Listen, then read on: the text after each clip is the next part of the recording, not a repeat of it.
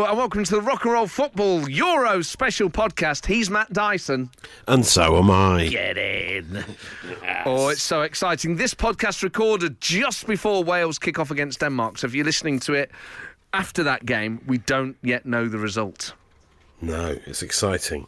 It's getting real now. The Euros is going to start really kicking on now. Now we're getting to the knockout stage. Yeah, I do. You know what? I do like the fact it's effectively a tournament in two halves. The group stages bit is lovely. Yeah, it's nice because there's just lots of football, so you can spend your day watching lots of different games. But then there's not really as much pressure, whereas now things will get interesting. Yeah, and the group stages is like, if you have a fortnight holiday, group stages is like the first week where you're not counting down to when you're going home or anything like that. Right, it's just like, yes. Oh, yeah. There's so much time ahead and it's all just fun and there's still chances to get yourself out of it.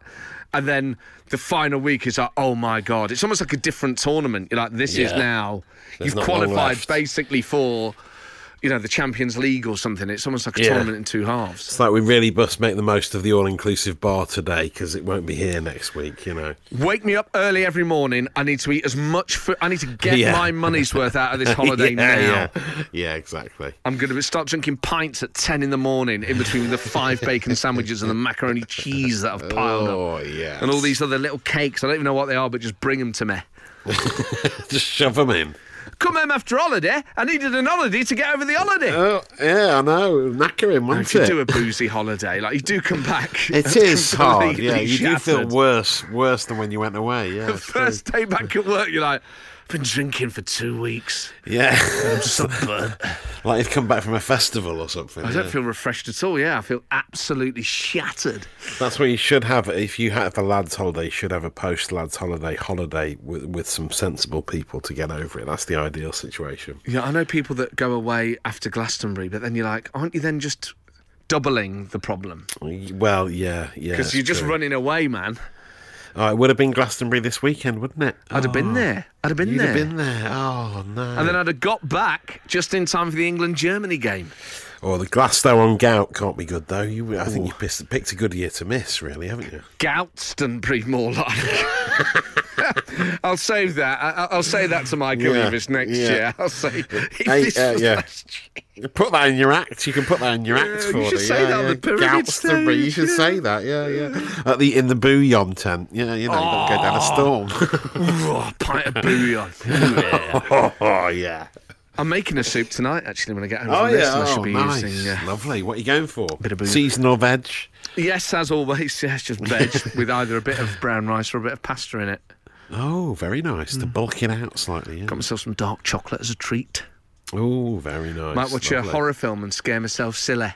Oh, nice. And how's the big toe? How is it? The gout is okay. I'm allowed to drink once a week, so I coincide that with England games. Brilliant. Long may that continue.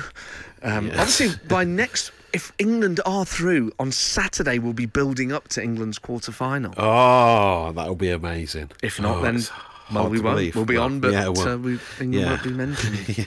We won't be mentioned. How hard's that going to be next Saturday? This is really going to affect the rest of our run of Euro shows, isn't it? It is. Well, enjoy this podcast. We're kind of just got bogged down in small talk here, but it's been very pleasant. We've got a packed show full of legends. Guests galore. Big names. Huge names from the world of football. We got Cammy. We got Hoddle. And in the words of the Health Secretary, we got Seaman. Brace yourselves. It's time for the Rock and Roll Football Podcast. Rock and Roll Football on Absolute Radio with Matt Ford and Matt Dyson, building up to the Wales-Denmark game at 5 o'clock. And of course, looking forward to England-Germany on Tuesday. And it's live. Matt and you. Rock and Roll Football. Rock and Roll Football on Absolute Radio with Matt Ford and Matt Dyson. I've got a massive show for you. Guests coming up today, including David Seaman and Glenn Hoddle. Oh, big hitters. Big England legends, heavyweights. Dyson. Talking of heavyweights, Matt Dyson. Yes. How are you?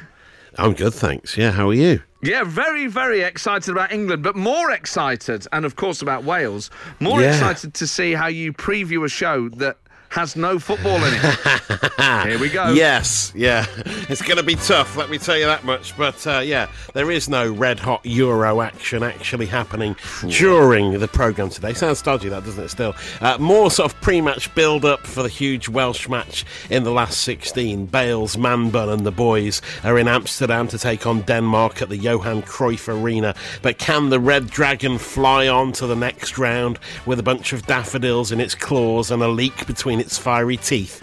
Eat enough space cake at the Grasshopper and you can end up seeing just about anything happen in the Dutch capital. So this is not beyond the realms of human perception today. 140,000 Formula One fans can go to Silverstone next month, but no Welsh supporters are allowed to fly out to the Netherlands for the game due to the UK's difficulty in dealing with the Delta strain. So it's going to feel like a home game for Denmark later. Welsh manager Robert Page says they are ready for a battle and the gloves are off. Hopefully he will still be wearing a face mask though, as at least one form of PPE is required. England don't play until Tuesday evening, 40 of course, against their old rivals the Germans, and Gareth Southgate's side will have to improve if they're going to get better, as Steve McManaman put it on ESPN this week. Wise words. Ed Sheeran played a small gig for the squad while they had their dinner at St George's Park the other night. Not sure what this set was for, some kind of punishment for failing to score against Scotland perhaps. Apparently Harry Kane sorted the gig out, more successful at booking live music acts than he is in front of goal at the moment. Let's just stick Michael Eavis up front on Tuesday and see if it works both ways. Perhaps not. On that same evening, Gareth Southgate also apparently showed all the players a video of him missing a penalty against the Germans at Euro 96. What a fun night it must have been. No wonder they don't seem very upbeat and excited when they get out onto the pitch. Just leave them alone to play Fortnite in their rooms, Gareth. That's all they want to do. It's all they care about. So we have the rock, we have the roll, we have the prospect of more football to look forward to. Fordy is fired up and ready for action, like Matt Hancock getting ready for a clinch with a colleague in a corridor. Let's have some rock, let's have some roll, and let's have some football, shall we? Yaki da! Yes, Dyson! Superb! And a lovely bit of satire at the end. Oh, yes. I hope it doesn't paint a horrible picture of you in the people's minds. Surely now, after all the stick that Matt Hancock has got, he cannot survive a rock and roll football roasting. Surely he has to go now. The final nail in the coffin. The final nail. And let me just say to be like, Matt Dyson, who is accused, I don't know who exactly was accusing my colleague, Matt Hancock, of, but it's almost certainly the sort of thing that I approve of. Exactly. The Rock and Roll Football Podcast with Matt Ford and Matt Dyson. Wales-Denmark kicks off at 5 o'clock. If Wales win, of course, they'll be in the quarter-finals. We really hope they do. I mean, are they the favourites in that game, Dyson? I don't know. I think a lot of people around the world want Denmark to win. That's what the Welsh are saying. They like being the underdogs, and everyone's second team at the tournament is Denmark. I think they are the underdogs. I'd be surprised if Wales won. The Underdragons. The Underdragons. Yes, but I'm looking forward to it because it's nice to watch an at-home nation play and not get stressed out and really just find it really stressful for the whole 90 minutes. Yeah, I like to root for the other home nations because then you do get that advantage of it being players you know and people you like, but it's not your home nation on the line, so it does make it a bit easier. England-Germany on Tuesday, Dyson. Oh. And do I detect from your opening gambit that you're a little bit down on England? Well, I mean, look, last week we did the show after that goalless draw with Scotland. And we beat the Czech Republic, but I didn't do wonders for my confidence. Why not? The 1-0 victory. I didn't get into football to watch clean sheets. I don't get excited by clean sheets. I want to see goals. I've heard. And we've only scored 2. Don't make a joke about my clean sheets, Fordy. I just want to watch some free-flowing attacking football where we score goals with gay abandon. And I never get to see that in the Championship week in, week out. I never get to see it in international football. It just depresses me. But don't you want to see England win? Isn't that the first priority? Isn't everything else secondary? Yeah, yes, I suppose in a way. I mean, if this works, if this tactic works, this defensive style works and we win, I suppose I'll be pleased. But I don't know, I'd just rather see some excitement on the pitch. Text us on 8 12 15 to cheer Dyson up. Whether you're an an England fan or not, but give us some positivity here, because Dyson is down on it. I don't think we play a defensive style, by the way. I think we're well organised, but England go forward. They don't always score, but then they're capable of defending as well. We're hard to beat. No one has scored against us. No one scored. No, Pickford's having a good tournament. That takes some sort of heart from that. I mean, yeah, that is good. I mean, yeah, we are. I'm sounding a bit spoilt, to be honest. You are.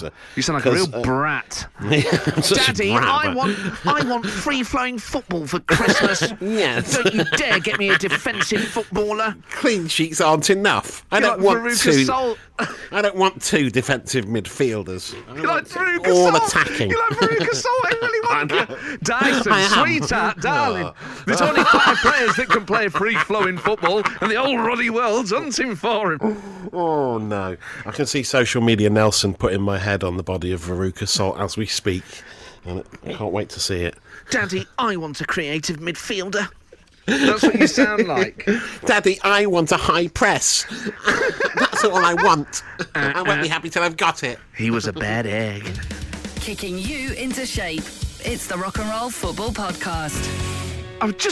Dyson, just occurred to me, actually, that I've become deeply superstitious over this tournament. I don't know if you... Oh, right, OK. What have you been doing? So, I now wear the same outfit to every England game. Oh, right, and you're going to Wembley for a lot of these as well, so this is more important than what you wear, I think. So, I've been very lucky that I've been to every England game so far, and I should say I bought tickets for 2 of those games just off people who follow me on Twitter. Yeah, Gary amazing. And Andrew. I'm very grateful to them for getting me into the Croatia and the Czech Republic game. For the Scotland game, a mate of mine had a spare, so I was able to go, my friend Michael. So I've been very, very lucky that I've been able to go. So for the Croatia game, I wore the blue away shirt away. Why can't I say it? Blue away shirt. Blue away shirt. Like Roy Hodgson's coming here early. Blue away shirt. It's not your slot yet, Roy. Well, I'll tell you what, I get a blue away shirt with a red quest. Which blue away shirt is it? The current one. I like to wear the current one. Yeah, the current one. Oh, nice. Well, I like to feel that the boys on the pitch will be affected by it. You know, they might see. You know, if they always see the Italian 96, they might think, well, what about our era? Yes, let's not live in the past. This is our time, you know, white hair, white now, you know, not back then, you know, whenever. Yeah. Anyway, so what I wear is the blue current away shirt. I wear a pair of jeans, red Puma trainers that I bought the other week, black socks, and blue boxer shorts that have a red and white trim. So they're kind of like the most Union Jackie ones I could find, I guess, like in my mind. I didn't buy them special, just in my drawer. Anyway, I also bought an England flag. Now, listen to this, right? So I've worn the same thing for every game that I've been to. I've been to all 3 games. Yeah. I forgot the flag for the Scotland game and we drew. Oh, that's why we didn't score. When I have taken my St George's Cross to Wembley, England have won. Every time. Wow. 100%. And is it on a stick or do you drape it over your shoulders, this flag? I just drape it over my shoulders. I wave it in the air when we score. I keep it on the seat beside me. Wow. Yes, I haven't put it on a stick. I just sort of have it there to just sort of wave around. Okay, nice. Wow. Well, keep doing it. Keep doing it. We need you to keep doing this for us. Yeah, so I don't know if anyone else has got any superstitions. Text them into 8, 12, 15. Is there anything you've been doing to bring Scotland, England or Wales luck? I don't know if it worked, but now in my head I'm like, well, that is now a lucky flag. And, you know, I was on Wembley Way without the flag and I thought, oh, no.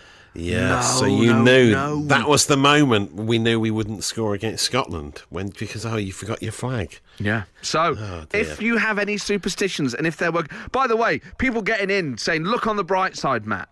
If we just keep winning 1-0, we're European champions. Yes, that's true. I mean, you know, we are on a decent side of the draw, I must admit. I mean, if we can beat Germany, then it's I love that. If we can beat the multiple world champions, then the tournament really opens up. Because it's like either Sweden or Ukraine after that, and then potentially, like, Wales. One of Wales. It would be amazing to play Wales in the semis. in your blue away shirt, yeah. To play Wales in the semi-final would be the best, most exciting day of possibly ever for international football in this country. It would indeed. So text us on 8, 12, 15 if you have any superstitions. Is there anything we can do collectively as a nation to make sure that Wales win at 5 o'clock and that England win on Tuesday? You're listening to the Rock and Roll Football Podcast. Next week, you could win up to £1,500 thanks to Ladbrokes. Listen to Ben Burrell every day from 1. If you think you know your football, then all you need to do is answer a few questions and the cash could be yours. It's easy. At ladbrokes.com, you can play five-a-side every day of the European Championships.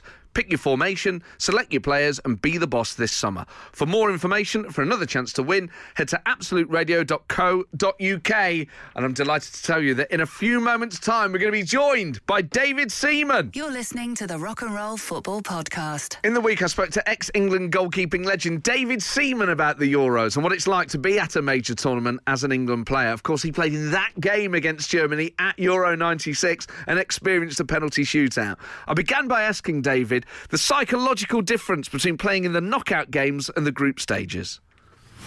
Weirdly, you feel under more pressure in the group stage because when you look at the teams that you're playing against, you know you should qualify. And if you don't, that's where the pressure comes. You know, when you look back at Euro 96, we started off with Sweden, then we got a draw. So we were under even more pressure going to the second game against Scotland.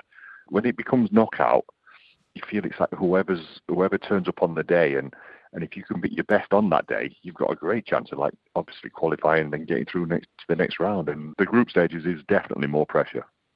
That's really interesting because from a fan's point of view, you'd almost presume that the knockout games bring a bit more pressure. But like you say, I guess you go into them, once you've reached that phase, you back yourself to get a job done. So for England now, looking at the rest of this tournament, I mean, obviously there are still some very big teams in it. But, I mean, I realise this is a very big question, but on England's day, given the talent we've got, could we beat any of these teams? We certainly can. We are good enough. But the thing is like, if we play like we did against Scotland in the knockout stages, we're going out. Yeah. Because we didn't perform.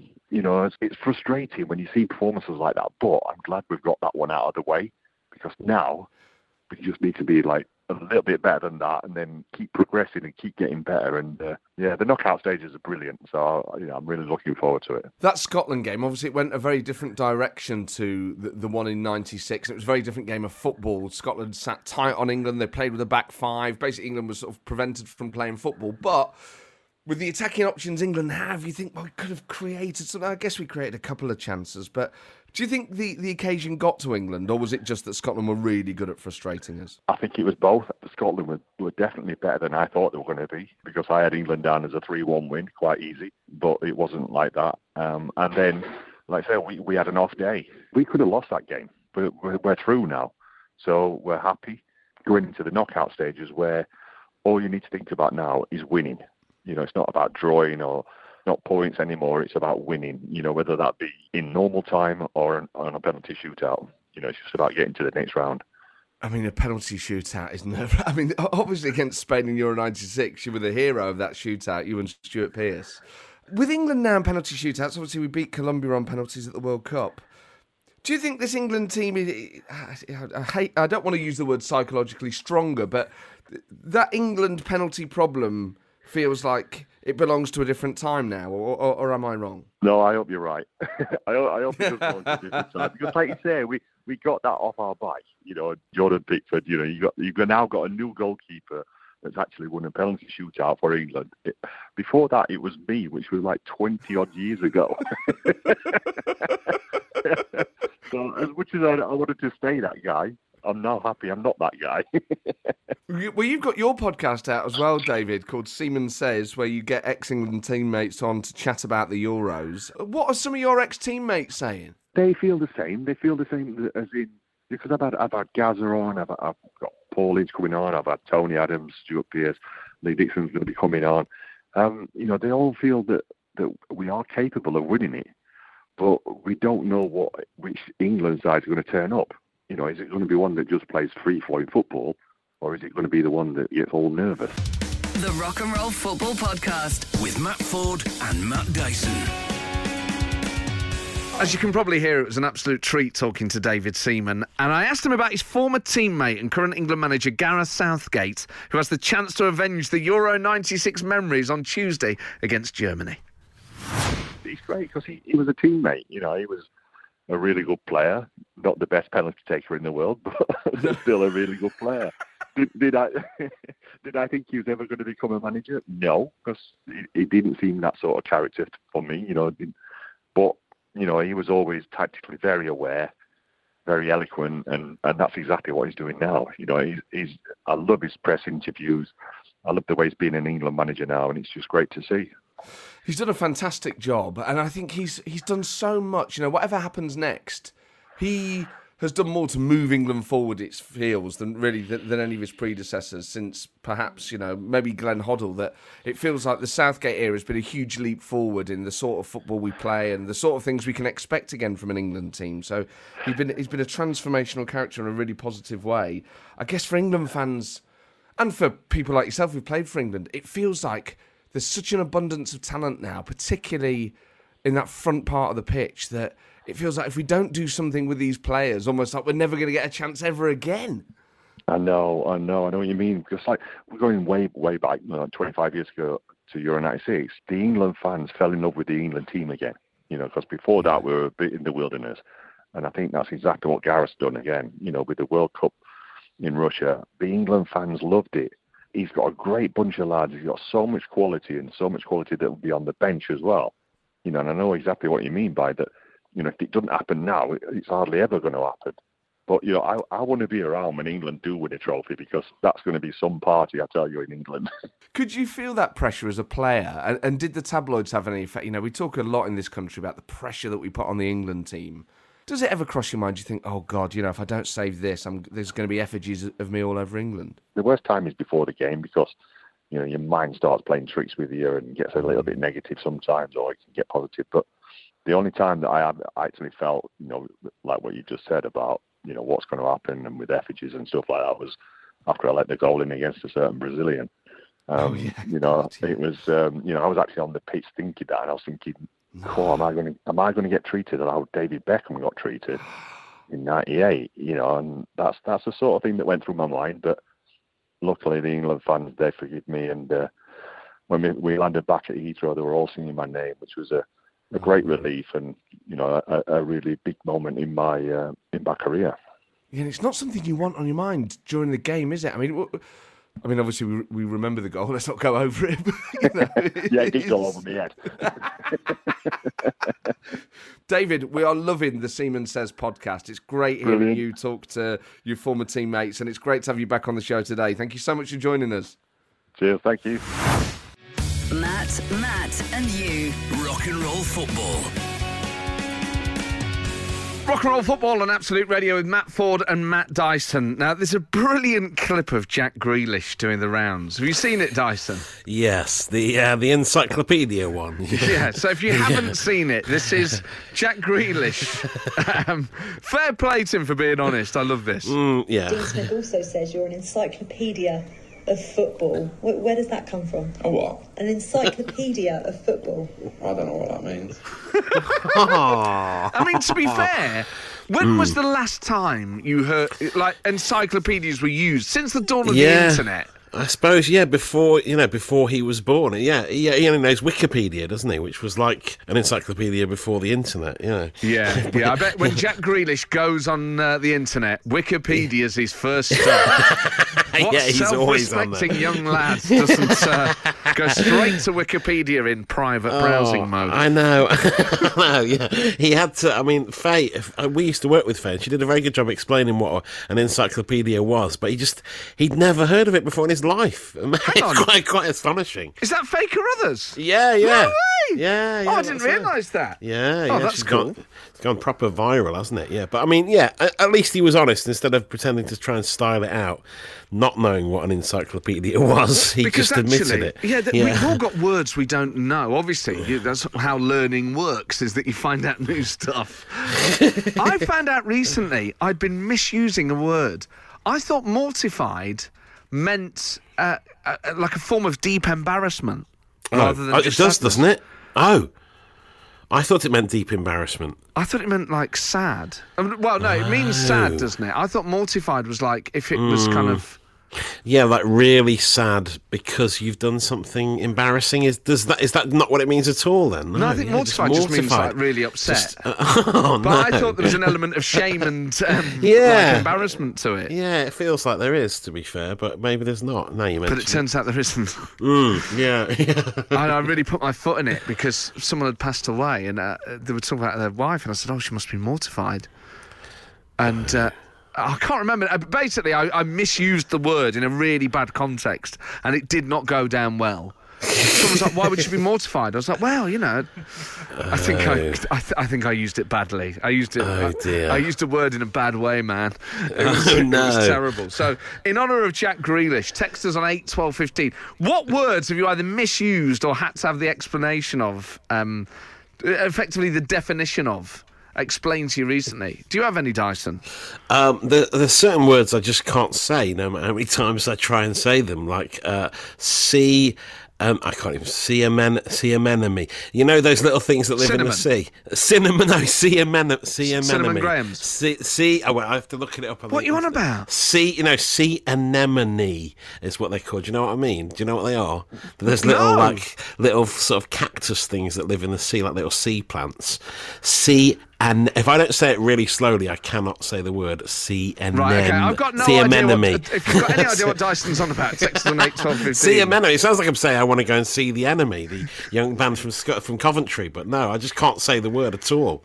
Okay, well, what words do you struggle with? And have you had to have a word explained to you recently? 8 12 15. The Rock and Roll Football Podcast with Matt Ford and Matt Dyson. Just seen a text. It says salubrious. I thought it meant sleazy. Salubrious. A salubrious house you've got there. Beg your pardon. Wow. Salubrious is like posh, isn't it? Like salubrious occasion, is it? Yeah, is that what it is? Salubrious.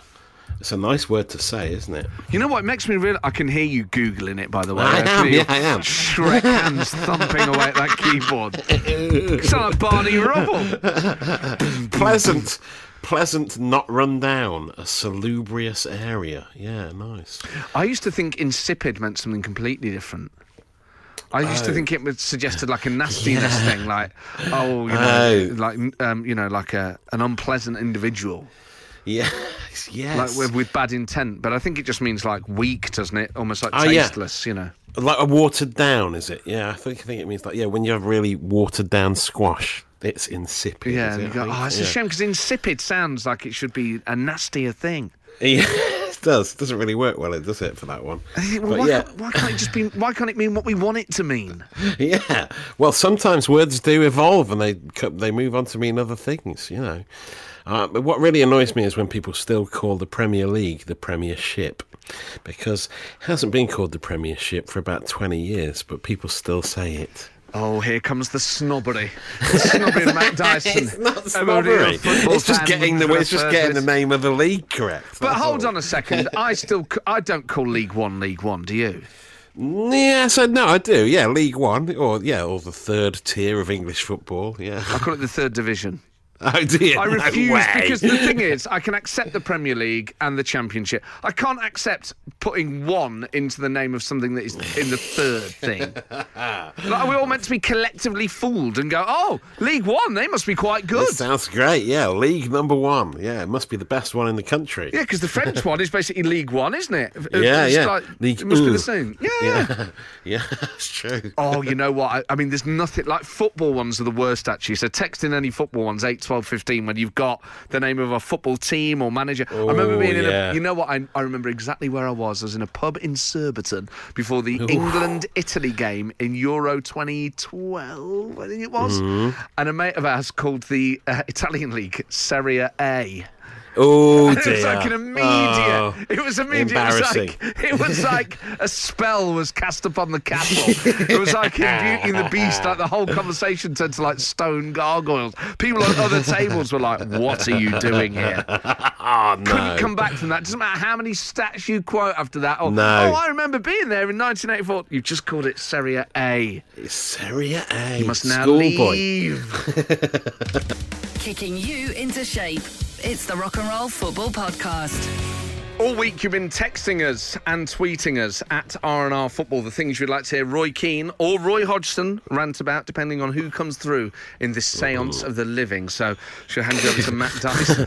Okay, yeah. John Hopkins said that somebody spoke to him for 6 minutes. The nerve of the man. What a liberty, he says, because Keno was ranting about that earlier in the week. Oh, yeah. Also, he said that, Mason Mount shouldn't have had a chat with Billy Gilmour for longer than 5 minutes, because he never talks to anyone for longer than 5 minutes. But I think we'll put this one to one of the Roys, if you could summon them now. Dave wants to know simply what Roy thinks about people who hog the middle lane on motorways, people who are in the middle lane even though they're not overtaking.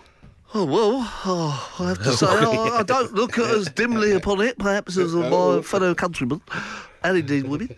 I can understand why people do it, because if you stick into the precise walls of the motorway, in and out of that left-hand lane, because there are some very, very slow drivers, juggernauts, haulage men, and indeed haulage women, caravanners, and the like. So if you stick to the strict wall, you are in and out of that left-hand lane, and after a while you think, well, I could just stick to the middle lane. And I'll tell you what, it is a lesson as to how tyranny starts. Because it's amazing on the motorway how quickly you can justify things to yourself. You go, well, it's different for me. All these other people in the middle lane are different, but it's different for me because I don't want to be going in that left-hand way. So, and then, well, how does anyone know it's different for you? And everyone else is there thinking it's different for them. Yeah, and you've got people that fast, they go very fast. I don't agree with people who break the speed limit, by the way. I'm very dangerous behaviour. Even with modern cars, you think, well, crikey, But in the end, we should all abide by the laws of the road and indeed the wider land if we are to live in a functioning society. So, after this, Matt, I have to tell you, I'm going to be a better man. I've reflected on my middle lane behaviour. But it is, isn't it? I say, but easier said than done. Because I tell you, the next time I'm in the middle lane and I'm looking at the left-hand lane, I thought, well, like a caravans and juggernaut, I'm going to be in and out. What a nightmare, indicating people aren't letting you out. I'll just be in the middle lane, I'll be a flipping hypocrite, man, what a... The Rock and Roll Football Podcast with Matt Ford and Matt Dyson. It's Rock and Roll Football on Absolute Radio with Matt Ford and Matt Dyson. As you know, we love all things football here, so if you love football, and especially Newcastle United, you need to listen to the new episode of Cammy's Supporters Club. This week, Chris Kamara talks to Gabby Logan about her love for the Toon Army, and she picks the songs which remind her of trips to St James's Park. Get Cammy's Supporters Club podcast in the free Absolute Radio app, through your Spotify or wherever you get your podcasts. And the man himself, Chris Kamara, joins us on Rock and Roll Football after this. Matt, and you. Rock and Roll Football. This is Rock and Roll Football on Absolute Radio. We're delighted to be joined again by the legend Chris Kamara. Cammy, when we spoke last week, you were telling us that we should be positive, and you were absolutely right. We're now through to the knockout stages. We face Germany on Tuesday. How do you feel about our prospects now? Well, the perspective slightly changes in our favour, I have to say. We were expected to win all those group games, and we did. We won 2, drew against the Scots, didn't concede a goal, and only scored 2 goals, Raheem Sterling. Now the perspective changes in terms of we are now playing a team that's been our nemesis since 1966. Since that time, they have had the Indian sign on England. When you look at the players that they have, Neuer, Hummels, Gundogan, they've got quality. Cruz, they've got players who can hurt us. But we haven't seen the best of the England players. There's no doubt about that. Why do you think Germany has had the edge over us so many times, particularly in close games? And obviously we think of Italia 19, Euro 96, 2 big semi-finals where it goes to penalties. Now, maybe they were just better at penalties than we are. But is there something else to it? Is there something that the Germans and the other teams, Italy and Spain had it for so long, Portugal seem to have it. There's an edge that they have. Is it just that they have better individuals, or is there something in the national makeup, in the way that they run their national team, game that gives them the edge in a way that we haven't been able to find, perhaps, until fingers crossed, maybe this tournament? There is something in this fixture, and that's why I say it's a big, big incentive for those players to look forward to this game. Against Germany, it's one of those, as a player, they will be focused. They'll know the whole country is watching. They can't let themselves down individually, and they can't let the team down. And so they'll be inspired. Obviously, you can't guarantee the result in those circumstances, but you can guarantee a performance, and that's what we'll get. So, Cammy, what's your prediction for Tuesday night? Oh, crikey, you asked me that last time. Oh, no, I'm so sorry. I did say 2-0, and we won 1-0 against the Czech Republic. Yes. I did say 2-0 against Scotland, and we won 1-0. We drew 0-0. You got the nil bit right. Yeah, so I'm going to go with the 2-0. You know, the one thing about this Germany side is they are inconsistent. So we are seeing, play really well in one game, and the other two games, certainly the Hungary game, they could have went out the competition, really could have gone out. They went hell for leather in the end and ended up getting the equaliser late on and looked decent.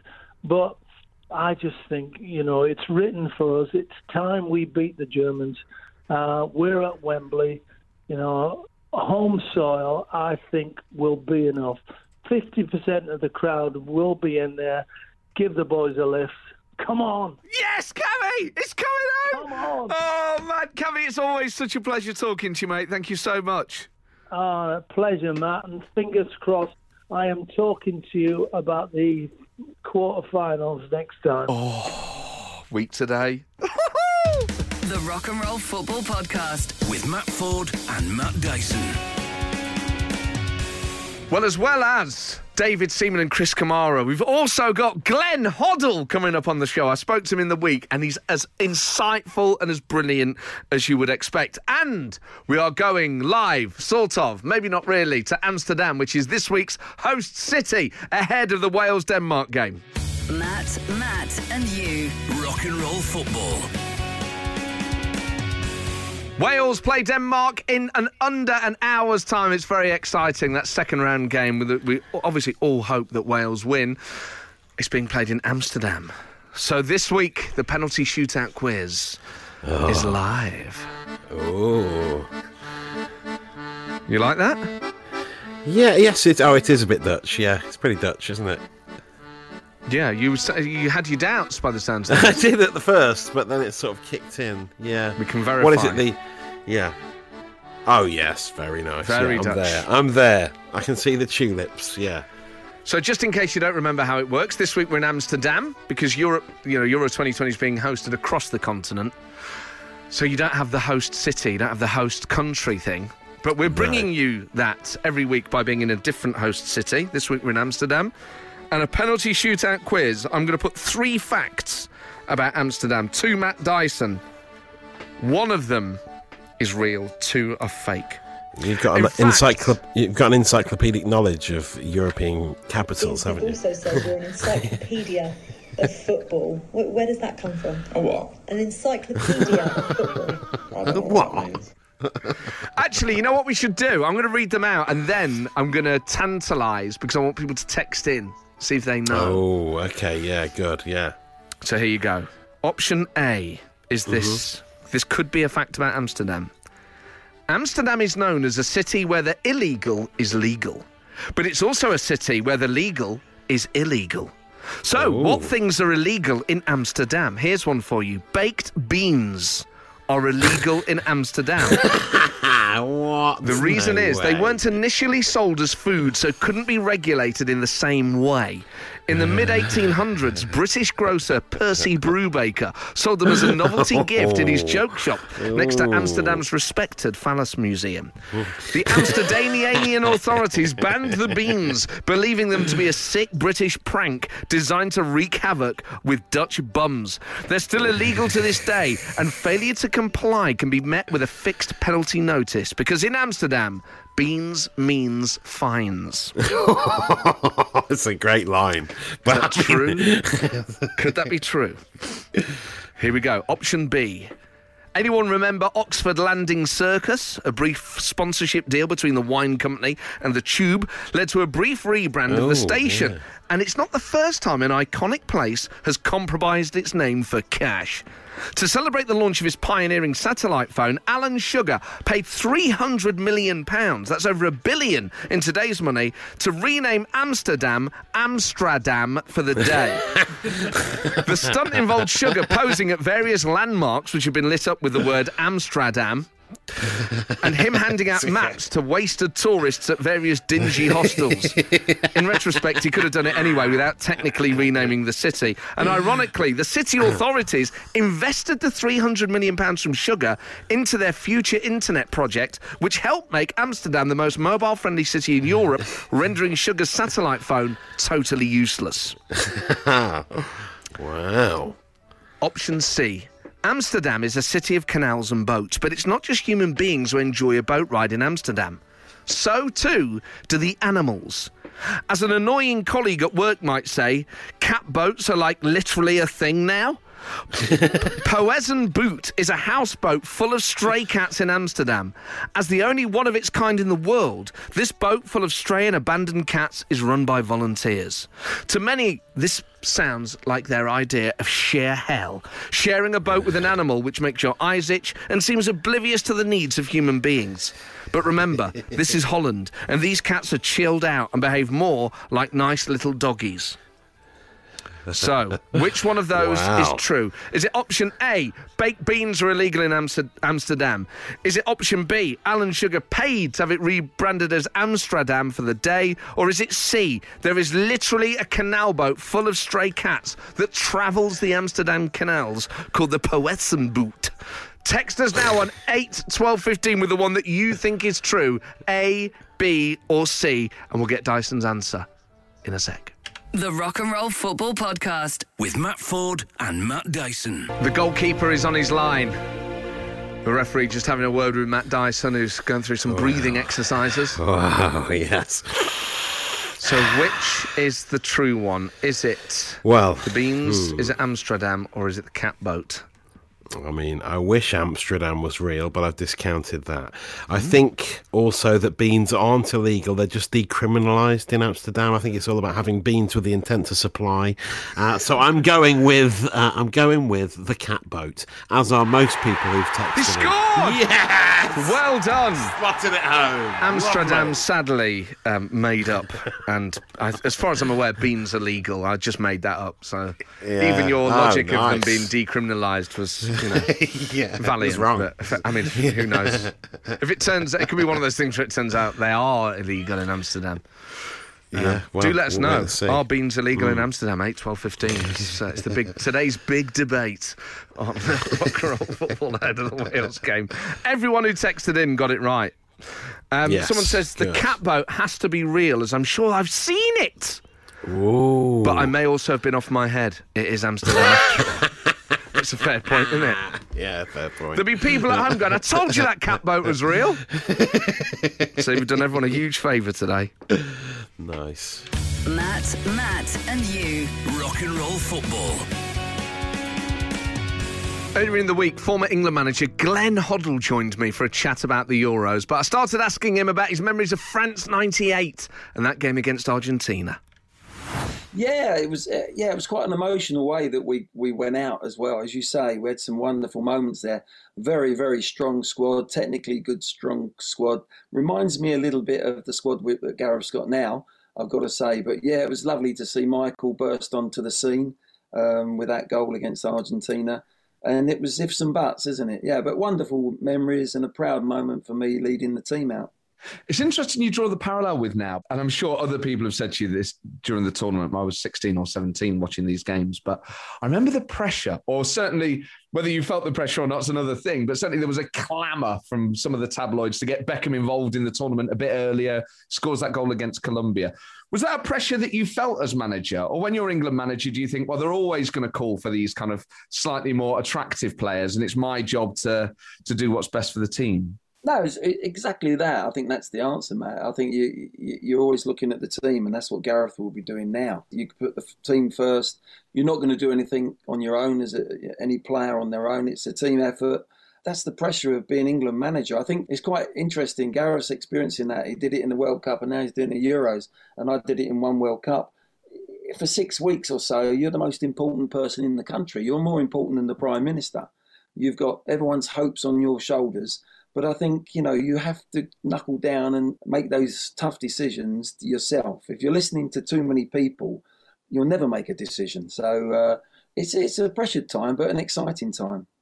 And what's the logic then? So say, let's draw, if there is much of a parallel between, say, Beckham in 98 and maybe Grealish at this tournament, where everyone's like, play Grealish, You obviously, as England manager, see a lot more of the players. You get more of a sense of who's fit and who isn't. And maybe you have a philosophy about the way the team you want it to play. You get a sense that some players need to be introduced later in the tournament. So with Beckham, was it a fitness thing? I can't remember now. Or did you think actually you didn't need him in those earlier games? No, it was a different scenario with David. There was a lack of focus there. There was something going on in his personal life. And I said to him, I sat him down. I said, look, David, you're going to be playing in this World Cup. There is no doubt about it. But I need your head right. And this is what the example you've just said there, Matt. You're with them every day. You see them. And, I knew that I would be bringing him in the next game. And that's what happened. It was against Colombia. So, yeah, when you're working with them, you're seeing them in the training ground, you're seeing them around the hotel, you know them inside out to a certain degree. And that's the difference when you're an England manager. Is at tournament time, you become a club almost for a short period of time. As an England manager, normally they go back to their club and you're just leasing them out to a certain degree. So you don't get to see that. And I think that's where Gareth is at the moment. Now he'll be looking at that. And also don't forget the opponents that you're playing as well. Sometimes you have an eye on a certain player, a certain style of tactical system that might suit a player to play your opponents as well. You've got to knock them out. You've got to, win whatever game it is against whatever opposition. And I think England will adjust. They have that capability of adjusting. The Rock and Roll Football Podcast with Matt Ford and Matt Dyson. Rock and Roll Football on Absolute Radio with a very special guest I spoke to earlier in the week, Glenn Hoddle, telling me all about managing at major tournaments. And here's what Glenn had to say when I asked him about Gareth Southgate's selection headaches. Look at the greatest story ever would be when we won the World Cup with Geoff Hurst. Geoff Hurst didn't start. He didn't think he would be playing that much. And suddenly, the rest is history, what he did. So that's a prime example to all these players that are not maybe playing at the moment. They might be the very key players that could end up winning a tournament. So what you're saying is Jadon Sancho to score a hat-trick in the final? Well, that would be nice. Or even, he might actually be brought on to take a vital penalty in the knockout stages, something like that. So you've always got to be ready as a player and you've always got to keep your mind open as a manager. You're working with Greene King now. When I think of those years that you were England manager and I watched all those games in the pub and there were pints everywhere and Sol Campbell scores and it took about half an hour to realise once everyone had calmed down the goal had been ruled out. Oh, dear. Don't remind me of that. Sorry, yeah, there were lots of happy times at France 98 as well, of course. Amazing. But do you now, when you can watch it in the pub and the atmosphere that people have now with, the sort of tellies people have and when they're all together, can you enjoy it a bit more now if you're down the pub watching it on a big screen rather than being on the touchline? Or is there a part of you that always yearns to be there? Well, you go back to being a fan again, don't you, really? And I think it's lovely, particularly, Matt, with what's been happening, in this last sort of 16, 18 months. My word, it's been dreadful, isn't it? And to think that if you can't be in the stadium, it's great to have the stadium fans there and the atmosphere against Scotland was great. But if you can't be in the stadium, I think the second best thing is to get that atmosphere at this moment in time, to go to the pub now. The club fan goes out the window and we all become one supporter of England. I think it's fabulous. You've got that banter, you've got that atmosphere that we're all been missing, quite frankly, in football and is needed by the fans. And it's wonderful to be able to do that. And on a Greene King research thing recently, 2 out of 5 people love it. They love going to the pub more than actually watching it anywhere else. So, I think that's a really good thing for the team as well, that the country get that spirit back like they did in Russia. When we went to the semi-final, I was working out there, but you could see all the television clips of the excitement that's there. And I think it's important for the nation. And what sort of pub goer are you, Glenn, when you're watching England in the pub? Do you keep your counsel, or are you up on your feet? Are you throwing beers around when we score? Perhaps when I was younger I'd have done that, but no, I think it's my son. My son's the one that's really pushing me to get myself with him down the pub to watch it, and that's quite nice, actually. It's just a nice way for me to experience with my lad. But it's great. I just think the atmosphere that we need is there, and that feel-good factor. And the team have got to start playing a little bit better, for sure, to get that. But we must believe, we must stay positive. We haven't even started this tournament yet playing well. And if we do, we might do it at the very right time. Glenn, it's been an absolute treat. Obviously, a legend of a manager, a legend of a player as well. So this has been a real honour. Thank you so much for joining us. Thank you, Matt. Yeah, stay safe yourself. Matt, and you. Rock and roll football. Bertie, the psychic Shih Tzu, says that Wales will beat Denmark. We have no good reason to disbelieve this beautiful animal. But what does Bertie say about England, Germany on Tuesday? Well, he also went up to those two treats, and within 1 second, he went to the left and backed England to win. It's happening! Yeah, it's on. Believe. What better way to know what's going to happen than a dog choosing a snack in a garden? Exactly. It's scientific, certainly. You can take your form tables, you can take your expert opinion, your tactical analysis. We, as a dog-loving island, put our faith in our furry friends, and I believe they will repay that faith, Matt Dyson. I believe they will too. Bertie's been getting better and better as the tournament's gone on. He will not let us down. He's coming home.